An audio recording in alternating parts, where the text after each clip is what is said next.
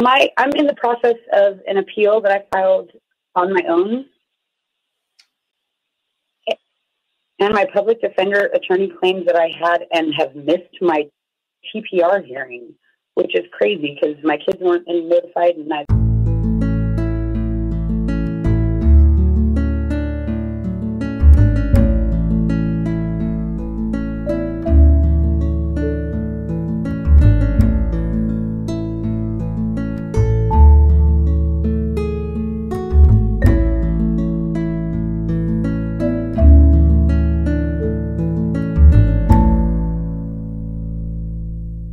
Janelle from California. Janelle, did you have a story to tell or a question to ask? Yeah, hi Vince. Can you hear me? Loud and clear. Okay, I've got a couple questions. Okay. I'm in the process of an appeal that I filed on my own, and my public defender attorney claims that I had and have missed my TPR hearing, which is crazy because my kids weren't notified and neither was I. Okay, and the question is? First of all, I mean, is that normal? Do they not notify you or your kids about TPR hearings? No, that's not normal at all. Both you and your children, depending on their age, are required to receive notice via mail. And I know they're doing some of that by email now, but you're required to receive notice. And before the judge can even continue with that hearing and terminate your rights, he or she has to find that notice was proper. Okay. All right. And with that being said, I mean, I was approaching the TPR hearing, and my disability attorney called me. And I had filed for disability from one of my sons well before they were taken. And I was called by them, and they said that my son's disability money has been paid out in full back in October of 2020, which doesn't make any sense. But that was also the court date that I had to terminate my reunification services. Where was it paid out to? DCFS? They won't tell me. No, they will not tell me. My attorney says that they will look into it, but nobody knows. I'm assuming it was DCFS, obviously. Right. It probably went to DCFS. Yes. Is that legal? I mean, can they do that? Yes, if they have custody of the child, the answer is yes. Okay. All right. Why would they wait so long, first of all? And why, could they have done that the day they took them? The day they took them? No, but they probably found out and then intervened and, to take that money. Okay. All right. One more. I know you've got a lot of people waiting. One more question. When your kids are taken, there has to be a DCFS worker there, present, correct? Or no? No. There can be just a police officer.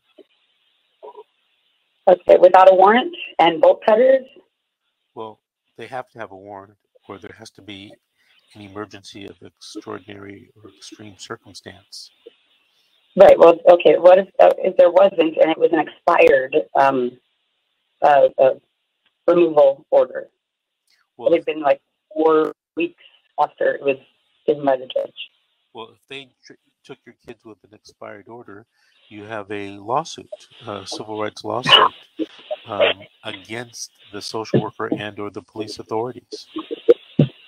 Thank you. Okay. Thank you so much. All right, Janelle. Well, thank you for calling. Thank you for listening. And call us back in a few weeks to give us any update that you might have. All right, let's take our next call from Bianca from the state of Texas. Bianca, did you have a story to tell or a question to ask? Hi, how are you? Doing fine. Can you hear me? Loud and clear.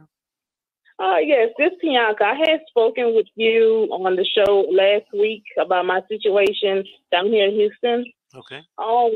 Well, basically, I had wanted to know, I'm trying to, I put in for a legal aid attorney for civil rights.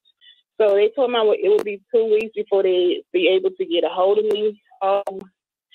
I'm trying to find out what all the things do I need to, besides just my case or whatever, what all other things do I need to break up with them besides just the case?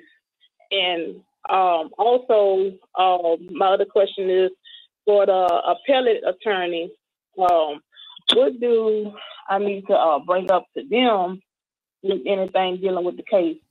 Even though they have so many, allegations and many things that's wrong with the case, besides just them, besides the fact of my rights not being, they from them terminated it for no reason. And, like I stated before, it was a lot of speculation to this case that they really messed up on really bad and just took my kids and my needs for no reason, to begin with, over something really small that wasn't even true. So I just need to know the steps I need to take with the attorney that does the civil rights and the attorney that does the appellate attorney. Okay, so I hope you have a pen and a piece of paper. For the civil rights attorney, what I would do is, since you haven't met with them yet, I would type out in chronological order, double-spaced, 14-point font, your story. Tell the attorney in writing exactly what happened and why you believe you have a civil rights case. Now, when you go meet the attorney will maybe give you a half hour to an hour, and you may not be able to get everything out. You may not be able to tell the attorney all the important facts.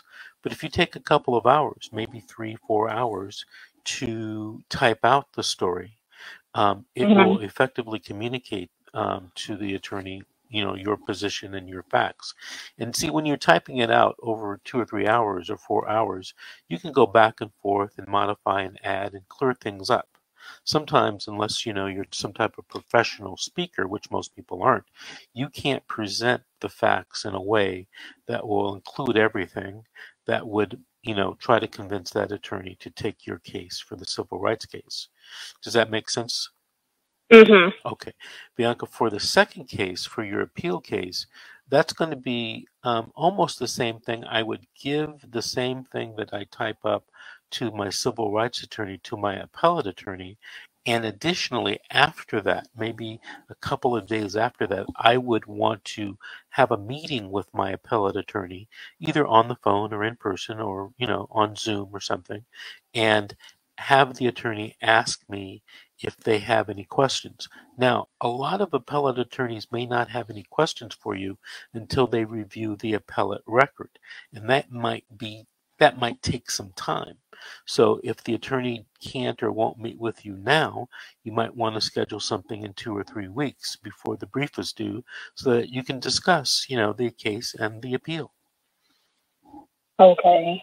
So with this case, do I need to? I know 2 minutes. It could be by both federal and state, dealing with the civil rights. Yeah. So what would be my main option I can choose from?